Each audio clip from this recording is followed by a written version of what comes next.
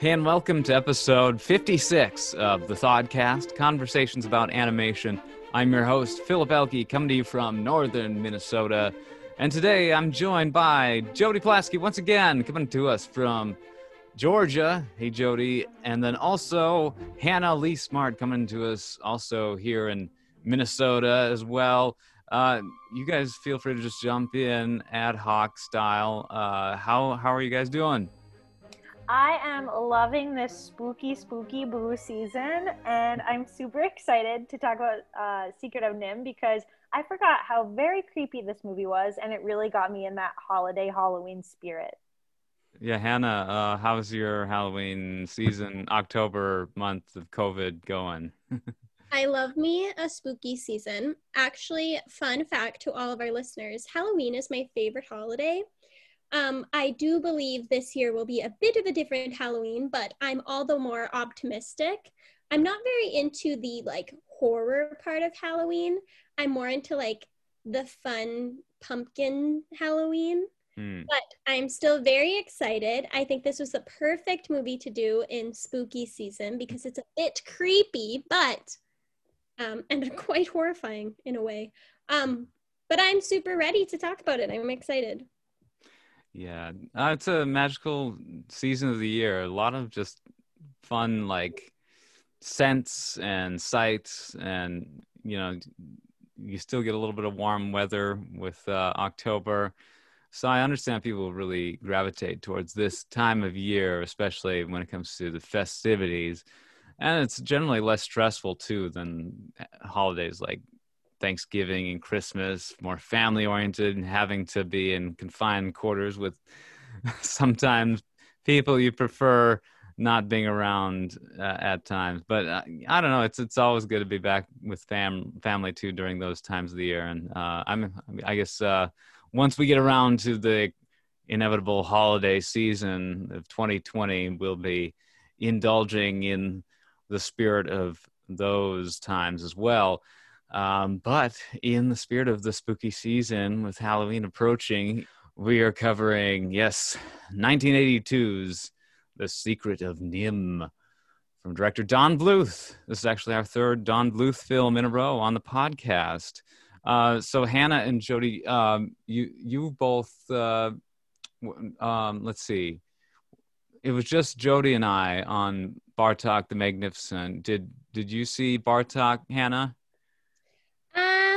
I think I said this during Anastasia. I vaguely remember Bartok, but I did not rewatch. Mm-hmm.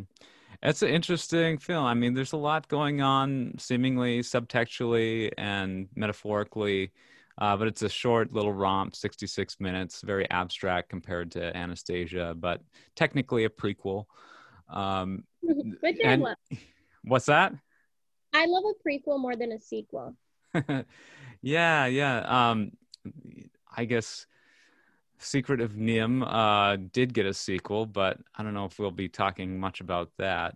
I did just watch the trailer for it, and there's also like a musical number that's on YouTube that I watched, and that film is a proper musical, even if it's not necessarily a proper theatrical film in itself. But yeah, Secret of NIMH, the original from 1982. It's not a musical. It does have music. It's animated, of course, featuring anthropomorphic characters, rodents that talk, as well as human characters. It's a bit of a hodgepodge in how it approaches animals in an animated form. And very, I would say, innovative in its technical, just the acumen at play with this film is very exceptional, and very comparable to what Disney was putting out at the time. We'll get a little bit more into that. I was also going to ask you, Hannah, what do you this might derail us a little tiny bit, but I've been meaning to get around to hearing what you thought of Mulan. Hannah, do you have any quick takes? Yeah. Here's what I think about the new Mulan. I think that I am definitely attached to the animated movies, so that I think often skews my live action. I think The Lion King I liked better than Mulan for sure. Hmm.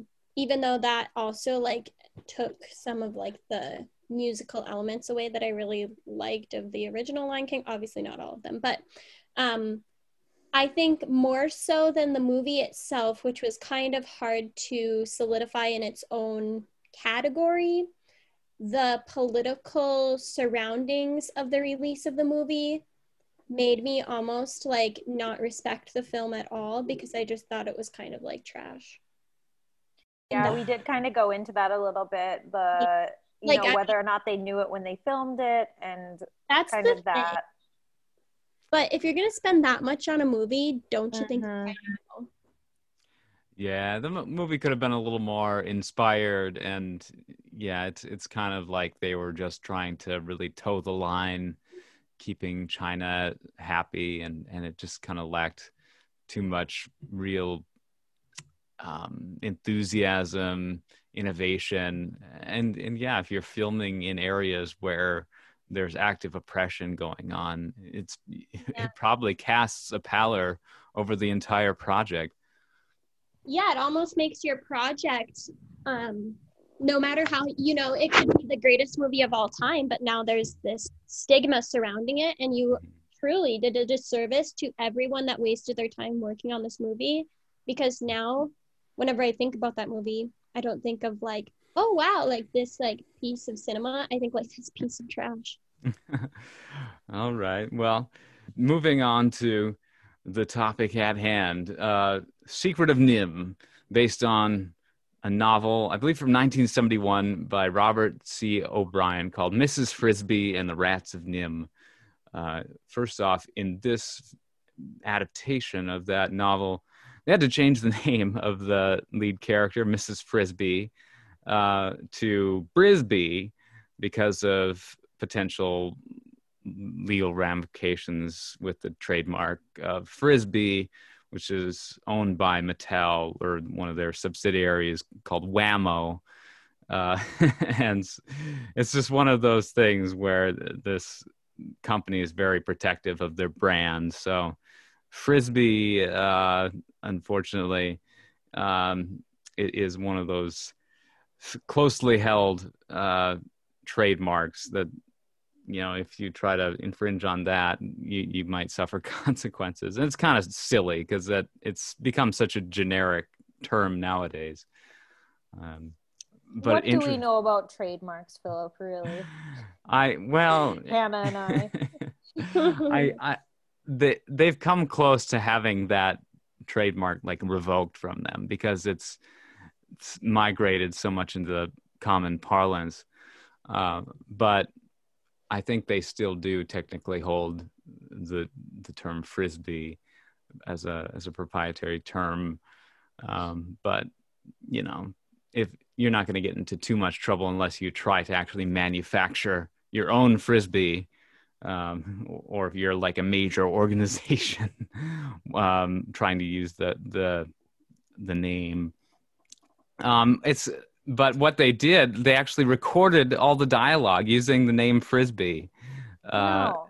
How do you know that? I just read this online, and the sound engineers had to go in and insert a B sound. Oh my gosh.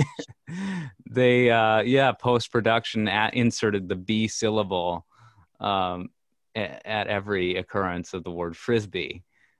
So yeah, it's very clever editing using magnetic tape. It must have taken hours. It's not too distracting because, it's just one letter, but the story is very similar to the original book. It's about anthropomorphic rodents. Mrs. Frisbee is a mouse, and she goes on an adventure to try to seek the help of a bunch of intelligent rats.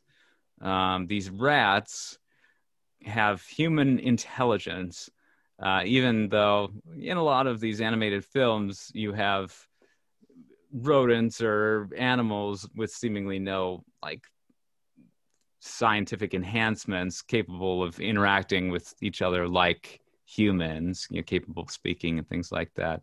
So it's interesting how this film does sort of justify the ability for animals to use language, things like that. Yeah, what do you guys think of the whole premise of this film? Well, for me, just because I had last week talked about Bartok with you, this one I loved. I thought that the plot, I was sucked into it. I was really, I don't know, compelled by her little story of wanting to save her son and save her home. And I mean, she's a widower. So I thought the plot was amazing. And I thought that the animation, all the watercolor and kind of the darker, grainier look was really, really cool. So I felt like I was captivated with it. I watched this with my boyfriend and he really liked it a lot too. So I think this one, in comparison to Bartok and maybe some of the other Bluth films, it kind of rises above the rest as long as you don't mind a darker, like we said, creepier storyline. I'd give it like a 9 out of 10. I think, well, I was also really interested in her as a character, and I think for me that was probably the biggest pull of it, if that makes sense. I think of the movies that were kind of around this time. I know, Philip, in the thing that you sent us, it said like Fox and the Hound and like that stuff.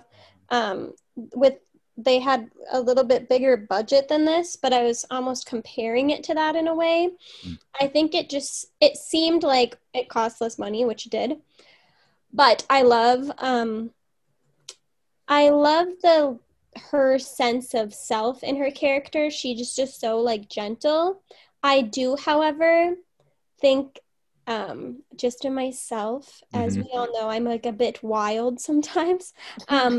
But there's actually, when I was just looking up like my little facts to share about the movie, there's a whole PETA article on this, about the way that they treated the rats, like how they like cut into their skulls and injected them and stuff. And like, it's honestly like that part made me irate. I knew you would say something about this. Believe that it was in a kids movie.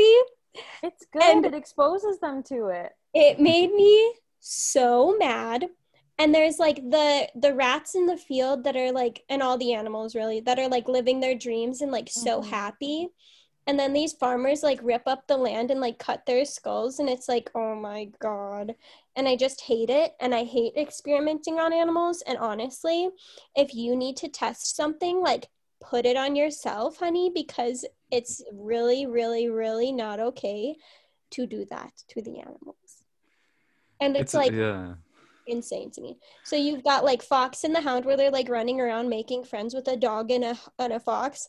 And then you literally have this where they're like chopping up the skulls and like, oh my God. It's macabre. Yeah. NIM is an acronym for National Institute of Mental Health. You find that early on in the film when the owner of the farm receives a call from NIM and regarding rats that they plan on, coming and exterminating. I guess the people at NIM sort of traced these rats to this farm. I guess their labs were located somewhat close by. The Fitzgibbonses are the farmers who live in this house, and this movie's based, or it's primarily focused on the character of Mrs. Frisby, who is the wife of Jonathan. Well, okay, I said Frisby there, but in the film it's Brisby. Yeah. Jonathan Brisby, a character who we only see in flashbacks, and he doesn't have any speaking lines. But he helped assist the rats of NIM in their escape. He was an experimental mouse who probably was able to transmit some of his intelligence, like his enhancements, to Mrs. Brisby, presumably. which is why she's able to express intelligence herself. I don't know. I mean, this film is interesting because it blurs genres. It's not just like a pastoral film like Fox and the Hound, for example. It's just kind of animals doing their own thing and becoming friends, forming bonds with their owners, their masters, and with each other. This is a film where you have like actual intelligent animals intermingling with other animals that don't have the scientific experiments done on them. But you have this crow character voiced by Dom DeLuise, Jeremy, introduced in the very beginning. And crows are known to be intelligent, animals. Unless you have something shiny around them, then they're supposed to be very distracted. That's a real life phenomenon, huh? I've heard that is true. I heard that they will actually like pick up like shiny little things off the road and bring them up to their nests, and that like people have found things like rings, necklaces, like discarded jewelry that they find. I mean, I don't know how the jewelry is getting on the roads to begin with, but I've heard that crows are actually like that. That wouldn't surprise me, and that actually adds a layer of authenticity to this film where Jeremy is shown to be attracted to a shiny object later on in the film. I actually think this film is pretty realistic. Like, it's based on lots of like real events, and the real like National Institute of Mental Health is also trash to animals. So it's like crazy to me how they actually took so many real life elements, which is a total Disney move, by the way. I think Disney, like their researchers and stuff like that, like are always taking elements of like the culture that they're portraying. But this is a pretty interesting, like realistic representation, especially in like the era that it was made, how it was so kind of like on point. Okay. The National Institute of Mental Health is headquartered in Bethesda, Maryland. It's founded in April 1949. And it is a real thing. I think it's a branch of the NIH, the National Institutes of Health. So yeah, I guess it is still sometimes referred to as NIM, though. That is interesting. I didn't bother to really research. Oh, I'll send you this whole PETA article. It really sent me into a spiral. Yeah, I don't like the idea of experimenting on animal subjects, but I mean, it's if you absolutely have to in the case of like a mental emergency, like what we're doing with COVID. I think Hannah's main thing is like there's a lot of stuff like lipstick colors. Like, do you really need to like cut a rabbit in half to be sure that the lipstick color isn't going to have a bad reaction on human? Honestly, people like that make me want to chop their whole lips off.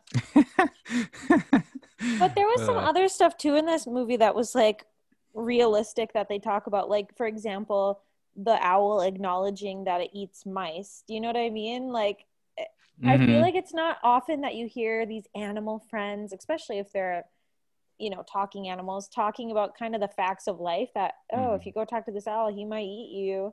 And kind of that food chain element of it all, which again, go ahead. It's a mind-bending concept when you have to sort of create these worlds based around animals. Zootopia deals with it in an interesting way. Like they don't even carnivores don't even eat animals anymore in this civilized society, at least not legally, and it's canon where in Zootopia the protein that is consumed by carnivorous animals and otherwise is mainly from like bugs and stuff. That's how they've dealt with that problem. Well, this owl clearly does eat animals because, I mean, not only do they reference it, but when Mrs. Brisby, starts her quest and she goes to visit the great owl, when she's looking around, she's seeing other like mice bones and skeletons, and she's like walking through these cobwebs, seeing all these, dead bodies of her peers. And I thought that was a pretty creepy thing to show in a kid's movie. Oh yeah, even just the visual design of the owl himself. It's pretty freaky for young kids. My question was, why do some of the animated animals have these eyes without a pupil that are like glow in the dark, really intense, and then other animals have the cute pupiled eyes that are really like approachable, good animals? I don't know. Like the wise mouse doesn't have pupils, the great owl doesn't have pupils. These Yeah. big bright eyes. Was there an explanation for that anyone found, why they decided to animate them like that?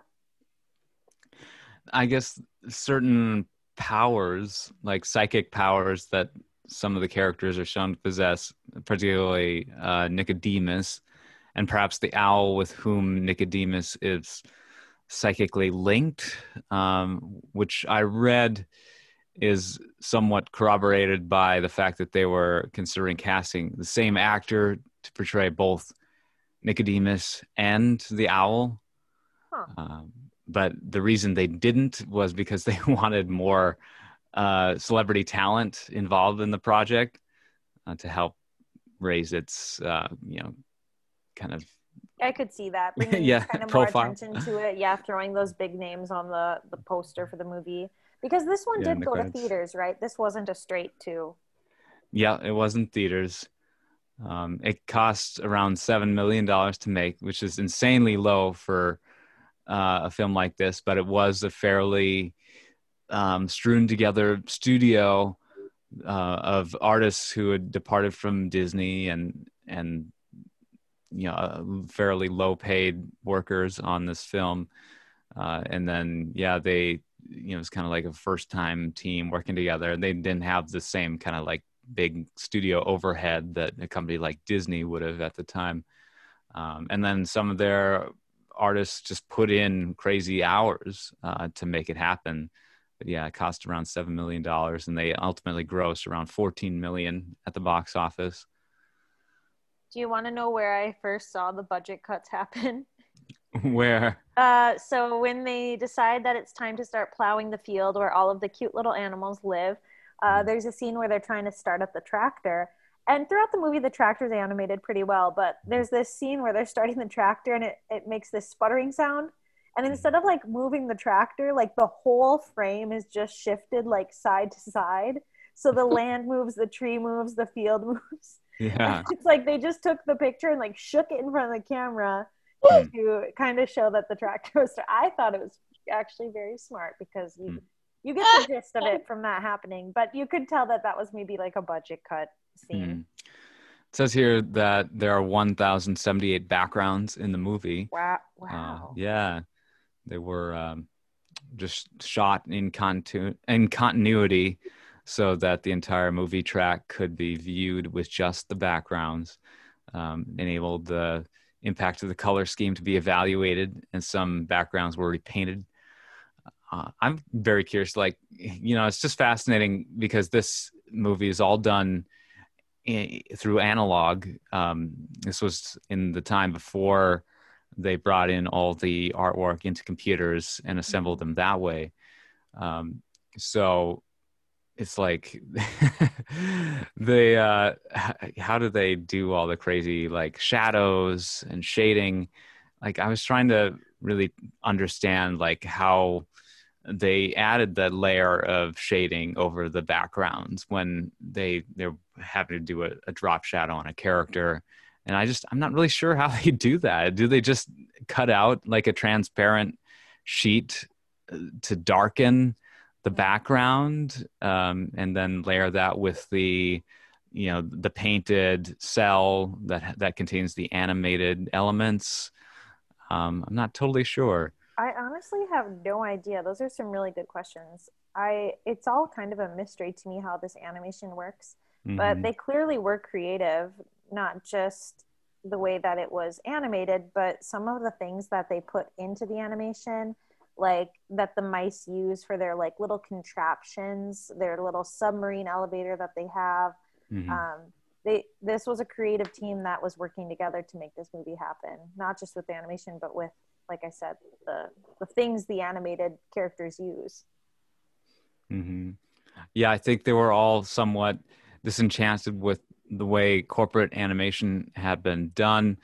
at this time, and were just really hungry for something new. And I think that really came through with the success of the level of creativity that you see on display here.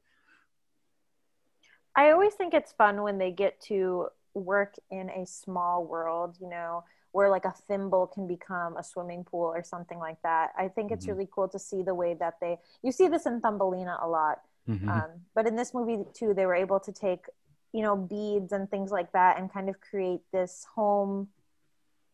Do you know what I'm talking about? They're able to take these like human elements and bring them into the animal world as if they're furniture. I love that kind of thing. Yeah, the miniature world just kind of made of ordinary objects. It's fun to see like the dew beads are just extra large because, you know, water at that scale behaves differently than it does for a human scale. Yeah, I think another thing, and Hannah and I were talking about this, that's fun for the viewer is it seems like they do add sparkle. Like wherever they have the chance, they add a little bit of sparkle. Like if the water's flowing, it's not only flowing, it's like sparkling. As they're like walking through this stony area, the stones are sort of sparkling. They're kind of just putting these little white dots that appear and disappear, but it sort of makes it look like it's sparkling. And we thought that was really cute because it just added another layer of magic to it. Right, Hannah? Yeah, I think it like picked it up a bit because I think it does have like a spooky texture, and then it made it more fun.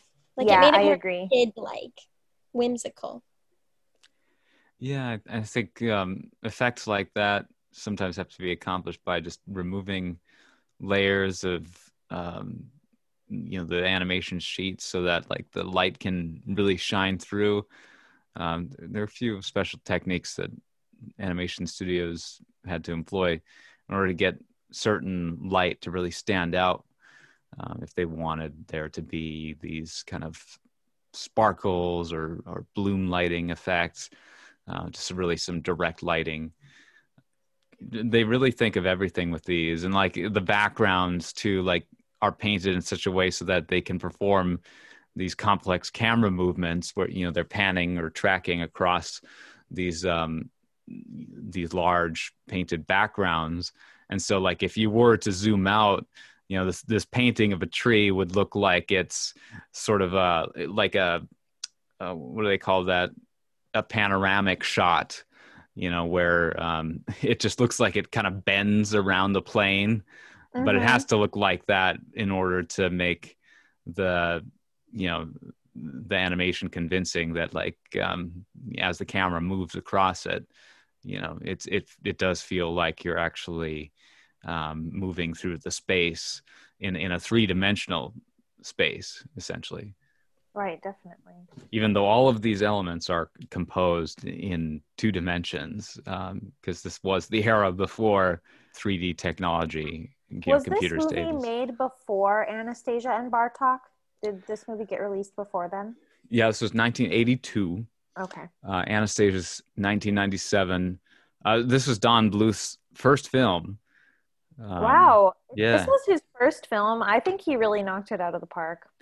Well, yeah, it doesn't look dated really. I mean, you can tell it's got some different kind of technology put into the creation really of it, because you can still see like some of the film grain. The restoration isn't perfect. It's, you know, it's still kind of got that old film stock effect to it, even watching it like on Amazon Prime like I did. It is actually available to Prime members right now, which is kind of nice. I think that works in favor of the movie almost. Like I think that eerie,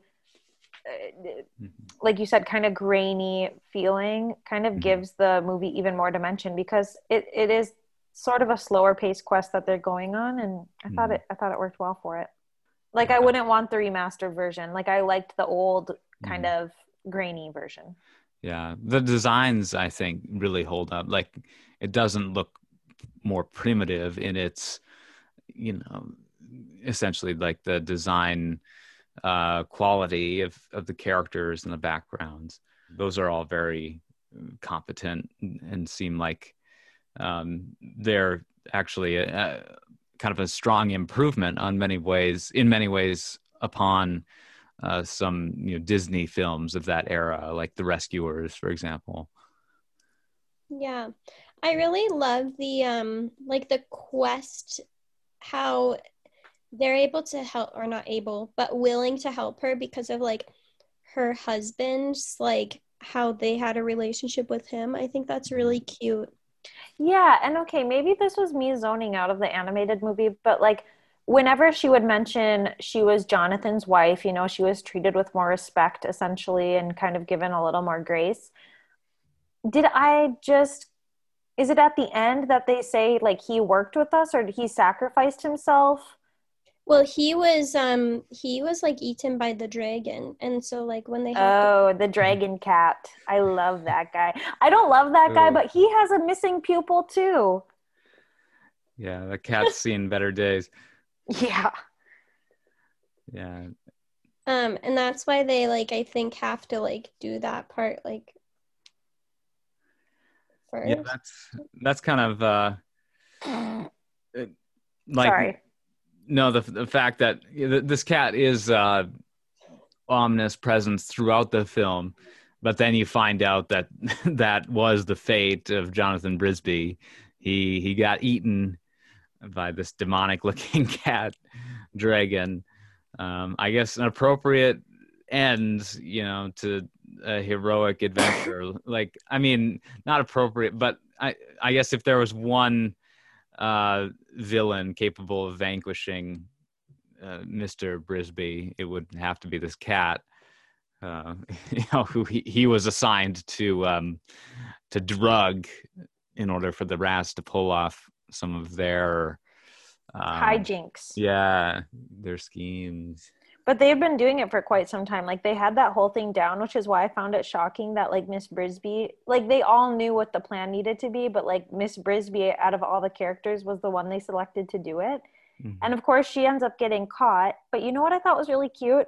I don't know. I feel like if I was a child, like my dad would have been like, oh, like we have to kill that mouse. But they're like, oh, like just put it back outside. And he's like, no, I want to keep it. So they like, I mean, I'm not saying, Yeah. I'm just saying like the humans that you're seeing in the, that you're shown throughout the movie, they do seem like relatively like caring, like non-threatening aside from the tractor portion.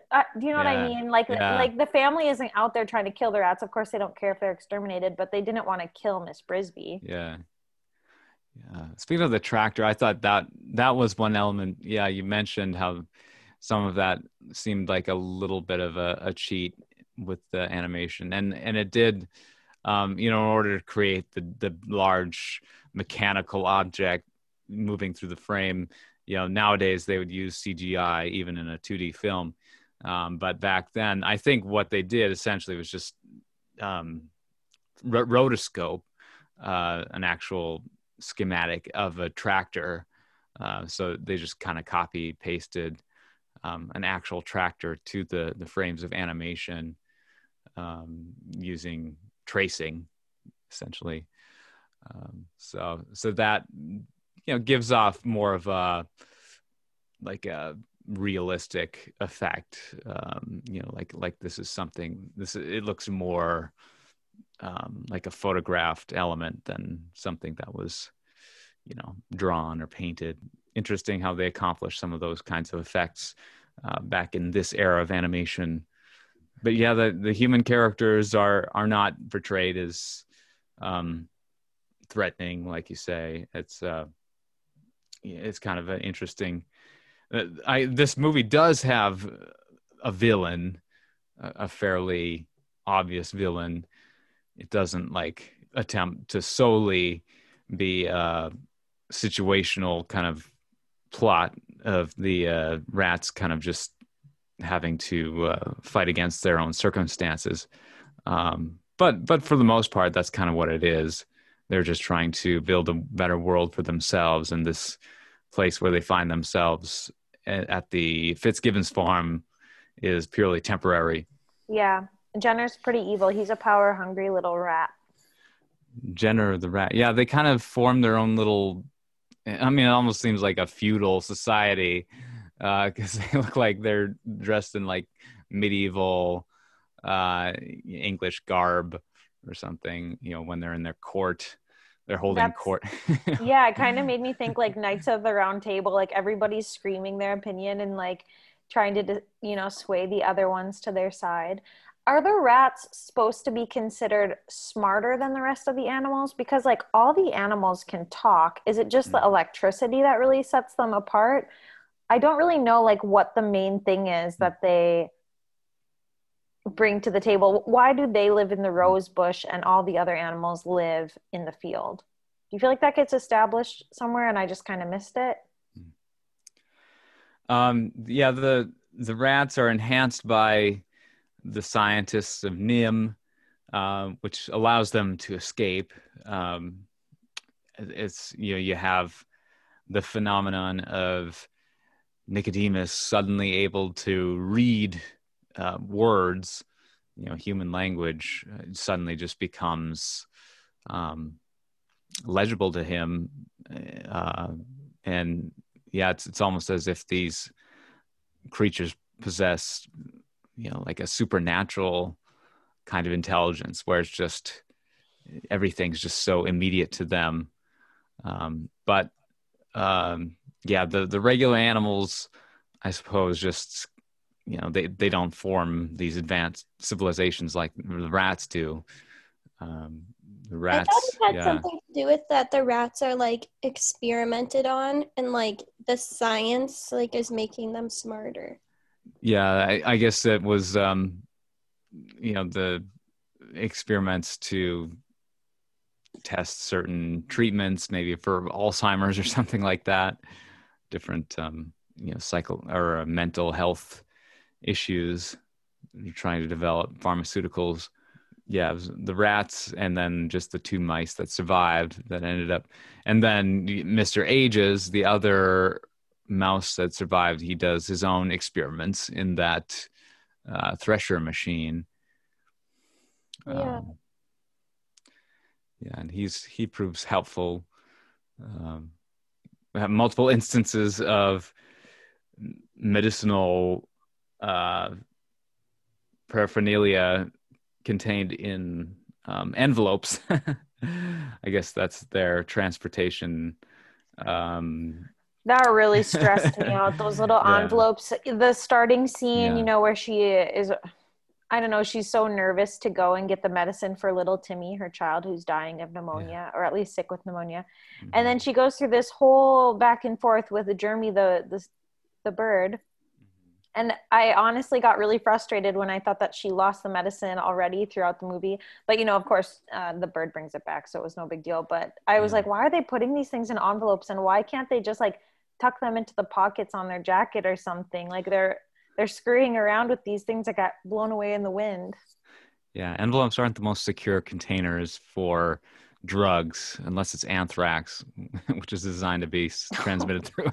I don't think that's what she was bringing to little Timmy. No. Maybe to the cat. Yeah. Yeah, maybe to the cat. I'm not really totally sure what they put in there. Yeah. But she wasn't quite fast enough anyway. That was a satisfying moment, though, when you really do feel for her when you do believe that she lost the medicine for Timmy. And she went through all that work.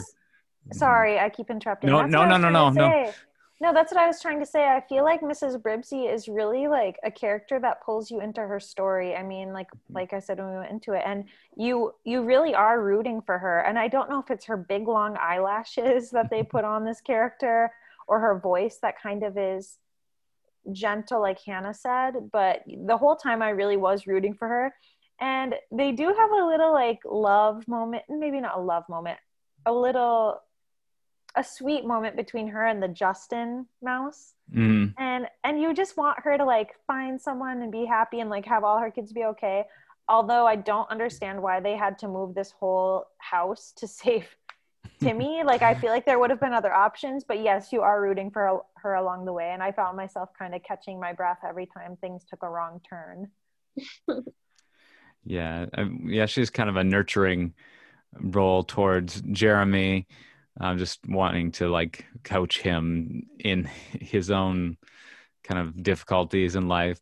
He's kind of an awkward crow struggling to find his own mate. Yeah. Love nest for two. I'm Dom sure. DeLuise, yeah. Well, he tends to portray sort of neurotic characters like that. He's a comedic actor, tends to just kind of have a strong internal monologue. And you said, I think he plays Fagin in Oliver and Company. Yes, like I said, as soon as he started talking, it sounded familiar to me. So tonight I sort of pulled up other projects that he's been on. And I mean, he was in All Dogs Go to Heaven and a few other Bluth movies. But I think what stood out for me was he did play Fagin in Oliver and Company, who's the character who sort of, again, it's similar neurotic style, like, but he's Yeah. taking in all these dogs and stray animals and trying to help the animals in that movie. Yeah. I feel like there's a lot of subtext in this film. It's just kind of, there's some trippy visuals. It's about, it does have sci-fi elements involving experimentation and chemicals, substances that enhance the mind. Um, I don't know. It kind of just adds a layer of mystique and mystery when it comes to essentially consciousness and perception, which is kind of fun. Um, it's not too, doesn't lay it on too thick with that whole subplot. It's mostly just about this mouse who's trying to save her family. Mrs. Brisby, her children are Teresa, Martin, Timothy, and Cynthia. I mean, it's pretty ambitious that they gave her 4 kids and went through the effort of designing, because it's not cheap to design these characters and animate them. And they were also adorable in their own way. I loved the little kids. They have the older sister who's kind of prim and proper, has her big bow.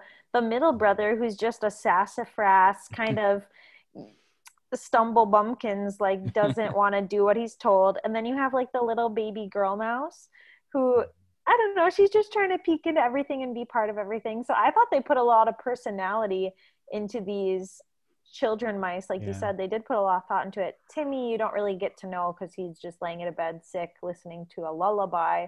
The lullaby does not stop playing throughout this whole movie. Were you guys kind of humming it afterwards? I feel like they played the same song in the background quite a bit. Yeah, I think the score was like not repetitive, like acting, but it was like very present. And there was like a few like little ditty moments that I was just like, what is going on? Yeah, Jerry Goldsmith did the score for this. He did Mulan as well. And he looked back fondly on the score. This is his first animated film. So he according to some of the stuff I'm reading here, he really made sure the score was polished, and it kind of provide an epic feel to the film. He does some great classical work.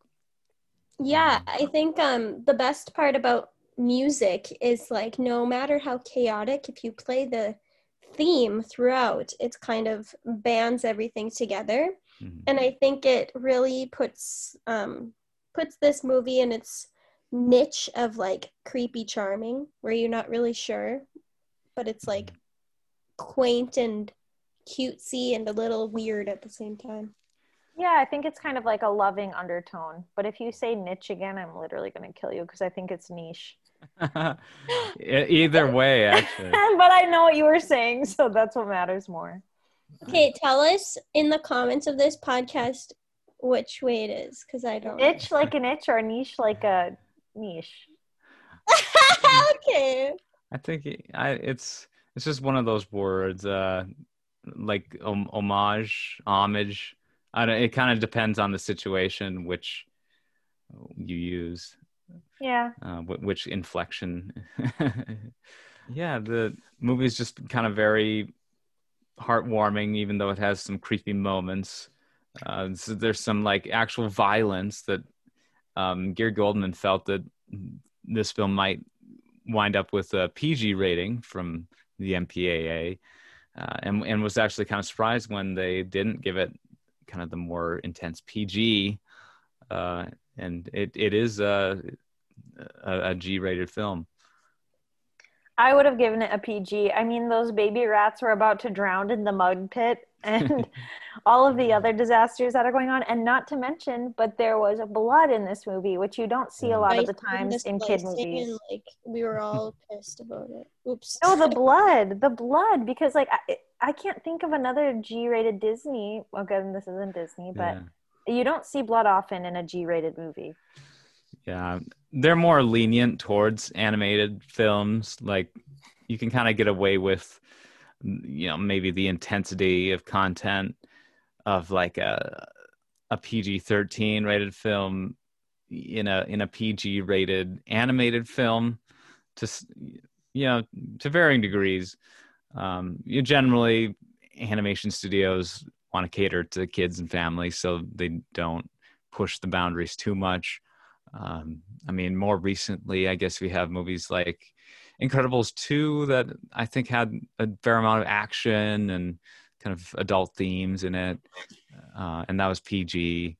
But it'll maybe be a while before like a major animated studio releases a PG-13 animated film.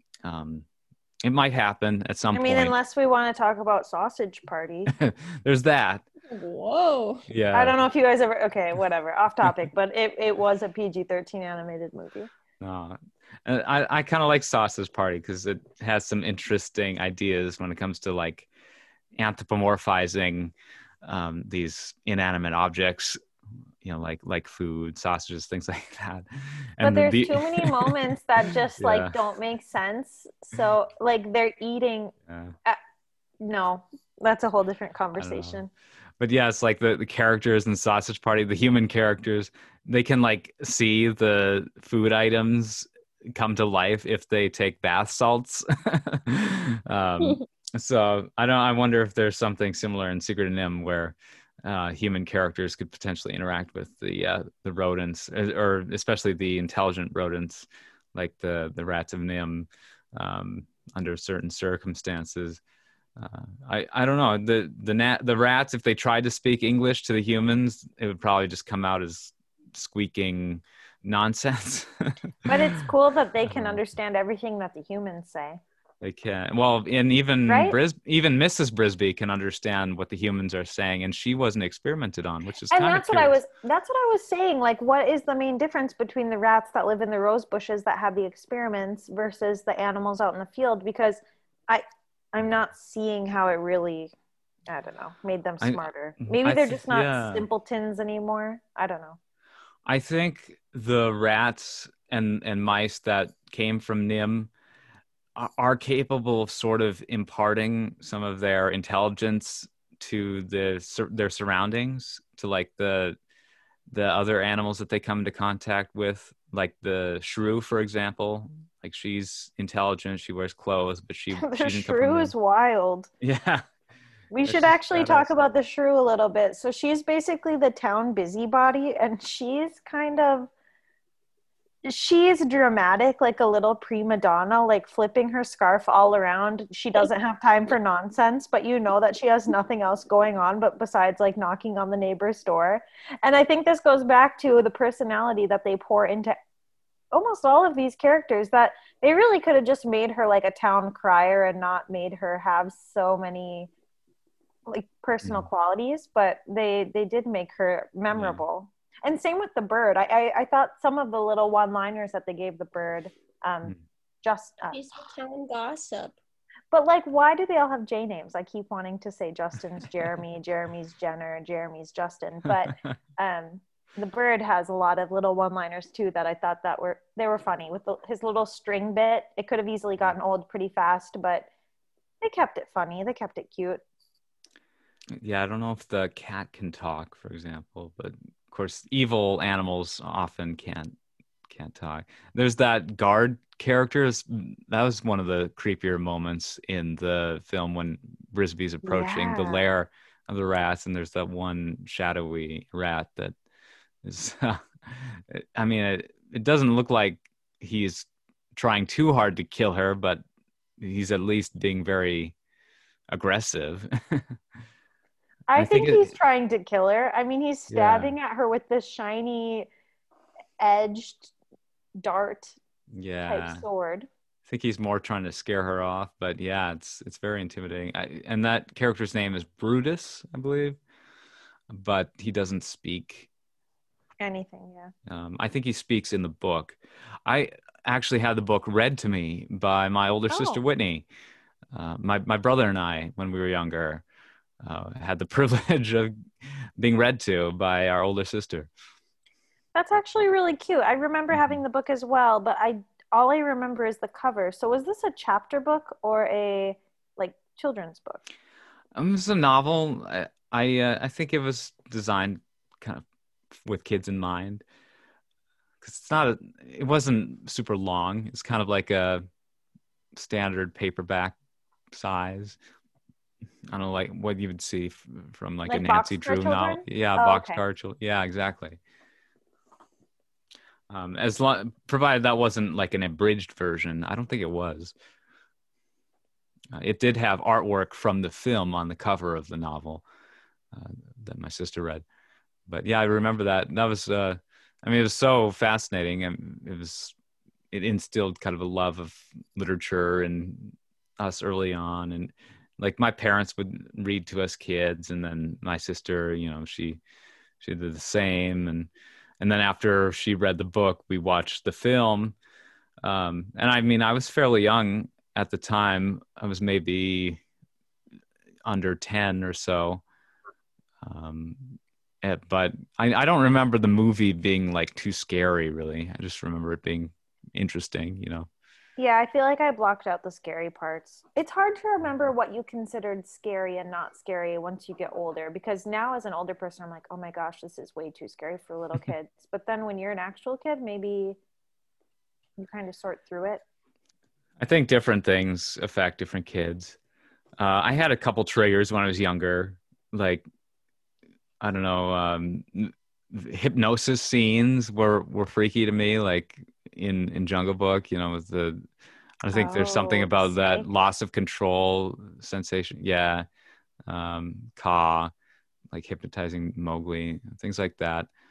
I don't know. Hannah did. Oh, I was just gonna say, Hannah, did you have anything like that? Like mine is Sinking Sand. What was your like childhood fear?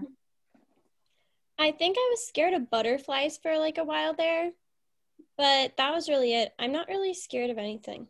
No, in movies, like as a kid, was there ever like scenes that sort of like made you pause and make you feel a little uncomfortable? No. Oh. What? Nothing. You're so weird. Okay. Right. Like I don't know. I would like start a protest about a movie if I was a kid and didn't like it. Honestly, the rats would have tipped me off. This movie sent me for a whirlwind. Yeah. Kind of fun that we do get some like realistic action and violence. So like it does appeal to adults more so than other films of this vein. You do have that sequel spinoff that came out in 1999, I believe. Don Bluth wasn't involved at all, but the distributor MGM went ahead with the sequel. A couple of the voices returned. Dom DeLuise as Jeremy, and then Arthur Mallet as Mr. Ages. But other than that, it's centered around Timothy, who I guess nice that he got his due as a character. He doesn't do much in this one, but has his own adventure in the sequel. But yeah, I don't know. I listened to one of those songs from the sequel, and it was kind of cringy. So I don't know. It's worth checking out. I did watch it when I was younger, and I remember that it had music, and that's about it. Huh. Yeah, I don't. I think briefly mentioned the actress who played Mrs. Brisby. Yeah. We talked about it before we started filming, but yeah, she's very interesting. Yeah. Sad. Elizabeth Hartman. Mrs. Brisby's first name is never revealed, I don't think, in the book or the film. So sometimes fans just refer to her as Elizabeth Brisby. because of the actress. Oh, cute. This was her final role. She died at 43. So Yeah. sad, honestly, really tragic. I feel like, I mean, Hannah and I actually talked about this a little while ago, but people in the film industry, it just seems strange from the outside looking in. You see someone so beautiful, has like what you would call a glamorous type job. I mean, she's in movies and she's doing voiceovers. And to know that she was in and out of institutions, I mean, essentially her whole life, it sounded like, it's really sad to think about, because it's like if somebody who has everything kills themselves, like what's going on for the rest of us? Well, I think that there's such like a stigma of like actors to look a certain way and be a certain way and put on such a front. You never actually know, like not that other people with different professions can't be like this, but I think they're better at hiding it. And I also think it's interesting that this movie had a little bit of merit. Well, a little bit. It really went into mental health in like a different way, as far as to be, even associated with the mental health organizations. And then for her to have such a tragic end, it's almost as if this was kind of like an ode to her in a way, the more you think about it. I don't know. Or maybe it was just, I don't know how it'd be interesting, obviously we won't ever know, but her perspective on, did she pick this project because it spoke to her in that way? I don't know, but I do definitely feel like you can hear her fragileness and her like fragile strength in her voice. Like I feel like you can hear a little bit of brokenness and a little bit of grief like in her voice acting almost. Like, because I mean Miss Frisby, like she's going through a lot. Like she's trying to raise these 4 kids. She lost her husband. She's just trying to like get medicine to her kids. Hashtag healthcare for all. And sorry. And I just feel like you can kind of hear that in the character's voice and through the actress's voice. So I don't know. I don't know how to answer your question, Hannah, but I could definitely hear it. She doesn't come across as helpless, but yeah, it's certainly tender. No, she has is the word tenacity? Yeah. She's persevering and she's pushing through, but like she also, you can tell, has gone through like the hard times. And maybe her voice is another reason that you connect so well with her as a little mouse character, you know. I was thinking it was the eyelashes, but it could be the voice. And I think there's a realness to her heart. And the thing about voice acting is like, you don't have your facial expressions. Sure, she can rely on the animators, and that's why I think a lot of the time animation will stem from the actor's perspective and what they bring to the role. And like, even, you know, how Disney, I'm sure this was like maybe a bit different, but they had to at least know where they'd like study the actor and then put that into the animation. I think with voice acting, it's a different perspective. We had like a light masterclass on this in college. It wasn't even like a real masterclass, but we really walked into voice acting. And it's almost like that's all you have to give. So you have to dig deeper. And if she was so closely intertwined with like the topic or the feelings, and here's the thing, mental health is so widespread, you'll never know her perspective completely. But I feel like maybe that was a pull for her to do the role, or maybe honestly even like a trigger post role. It's hard to know. Well, she was nominated for Best Actress in a Leading Role for A Patch of Blue in 1965.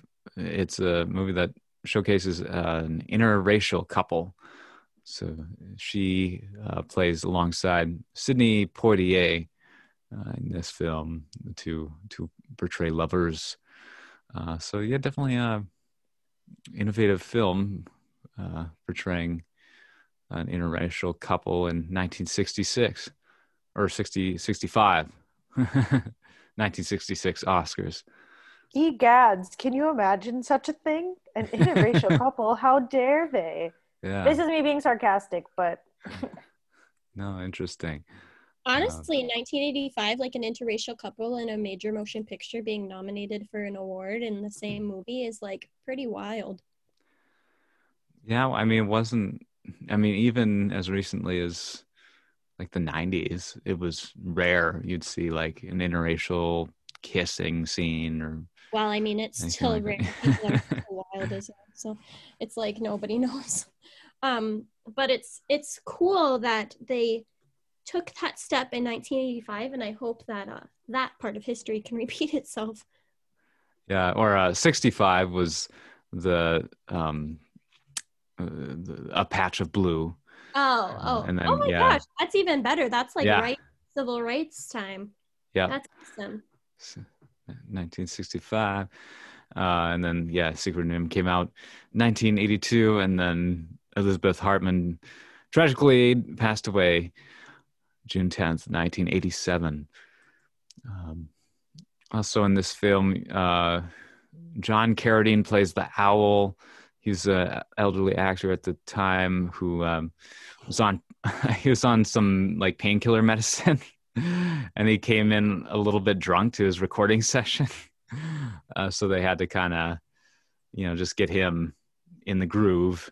And then once he recorded his lines, he insisted each time that that was his best take he could possibly give.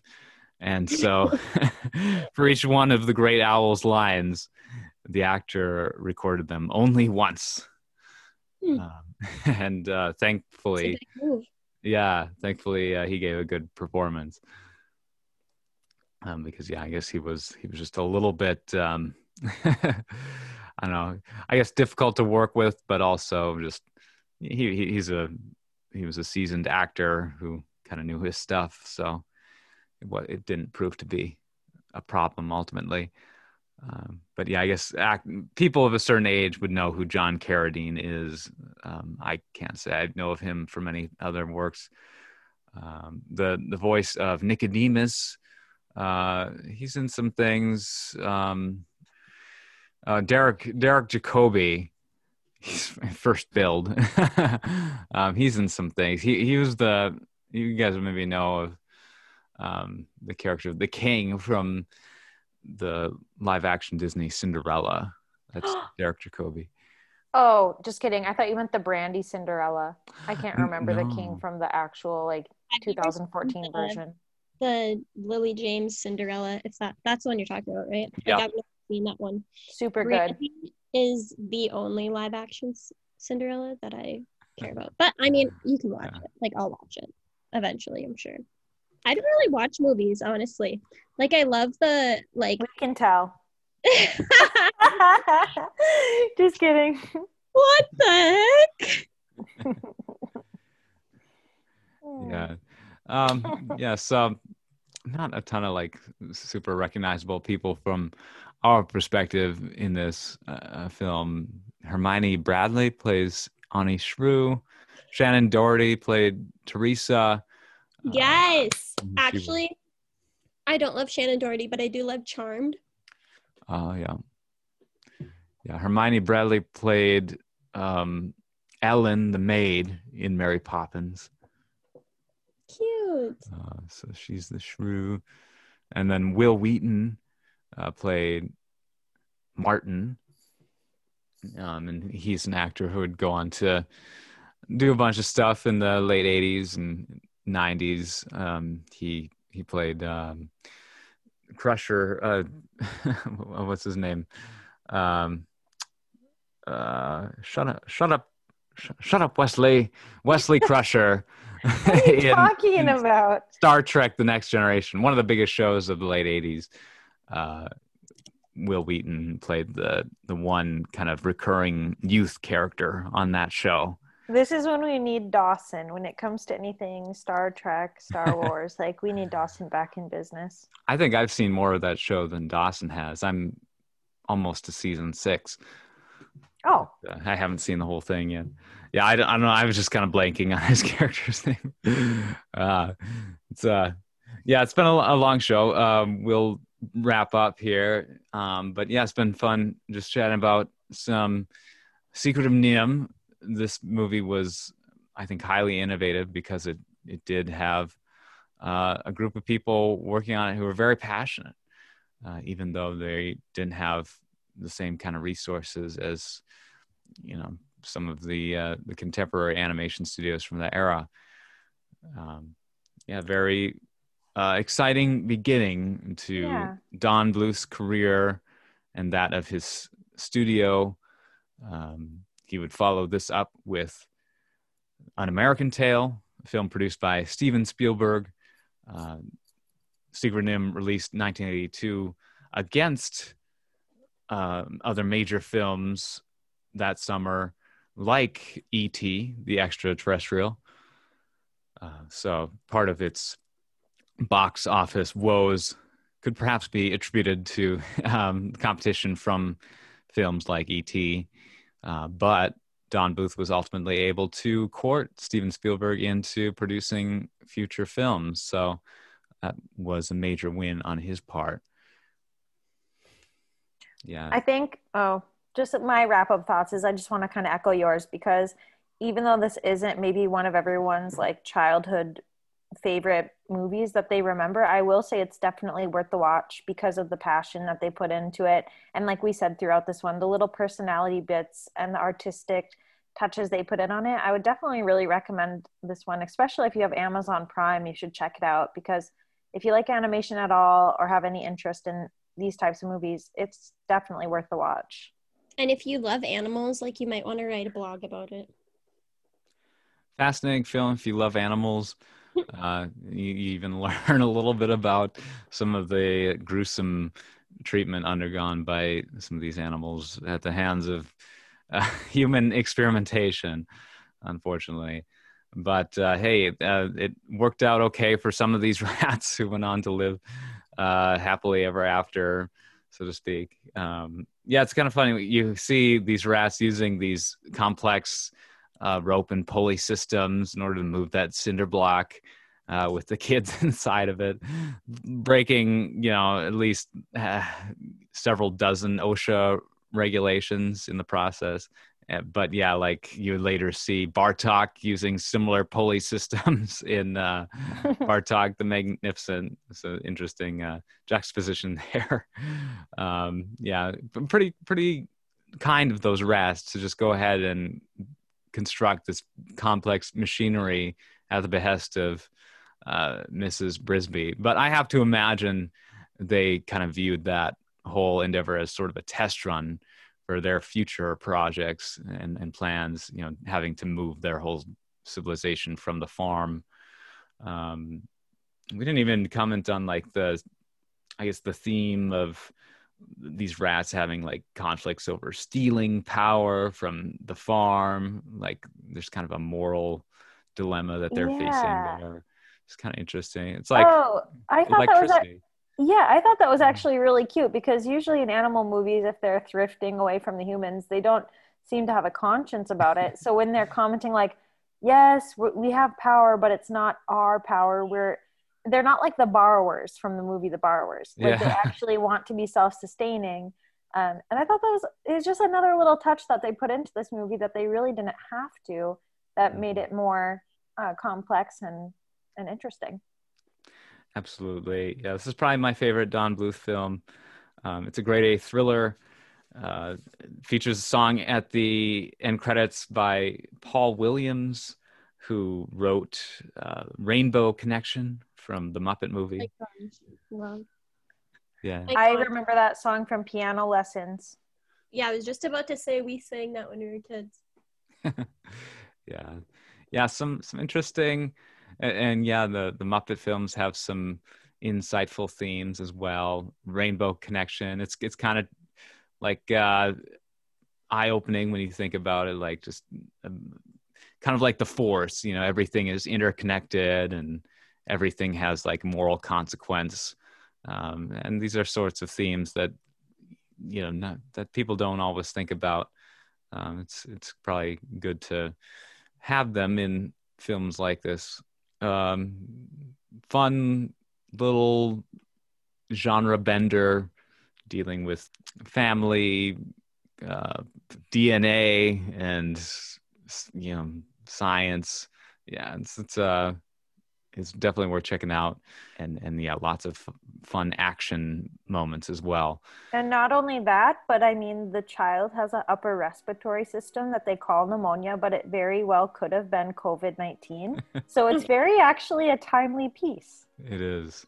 Yeah. Very much so. All right. Does anyone care to share any of their social media info to the audience? Jody? Well, guys, I don't feel like I gave you my best tonight. So, like, I really want you to follow me to keep up with me on Instagram. It's Jody Polasky, JODIPOLASKY, because usually I'm a lot livelier, but COVID's really getting to me. But I loved this movie. I hope you guys check it out. And like I said, it's free on Amazon Prime right now. It's fine. It's just a laid back fireside chat. Mm-hmm. How about you, Hannah? So you can find me on Instagram, Hannah Lee Ever After. Lee is Leigh, and then Ever After, like fairy tales.